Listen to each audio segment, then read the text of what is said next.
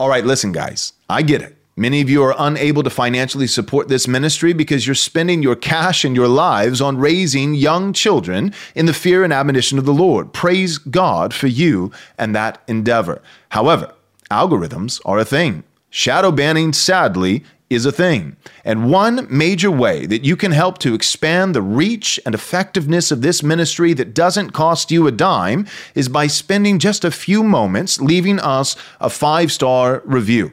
Also, perhaps even more effective than that, you can share our podcast with a friend. We hope you'll take the time to do so. Thank you so much. God bless. Jesus said, "Man cannot live on bread alone, but from every word that proceeds from the mouth of God." You're listening to Daily Truth. Does not familiarity breed contempt? Well, that's not a Bible verse. Well, it kind of is. That's literally what Jesus says. A prophet's without honor in his hometown, the place where people are familiar with him.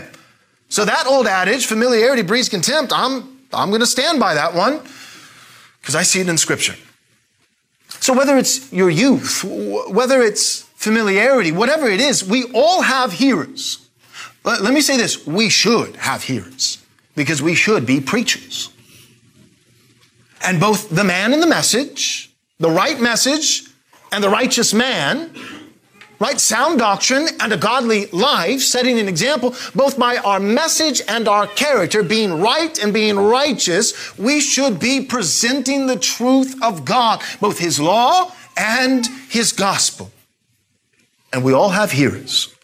Maybe not in very uncomfortable chairs on a Sunday morning, but whether it be family members, friends, co-workers, neighbors, we all have hearers. And some of them will seek to dismiss us wrongfully. And you can fill in the blank.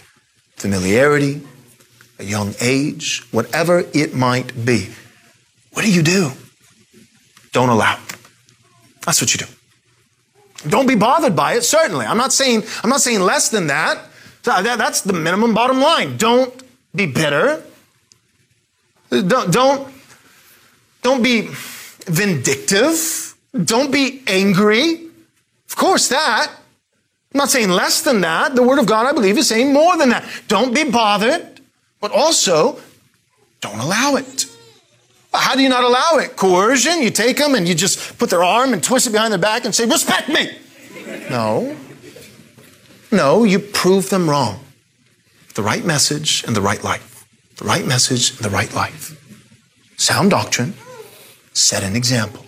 Thanks so much for listening. But real quick, before you go, do us a small favor, take a moment, and leave us a 5-star review if you enjoyed the show. This is undoubtedly the best way that you can help us get this biblically faithful content to as many people as possible. Thanks so much.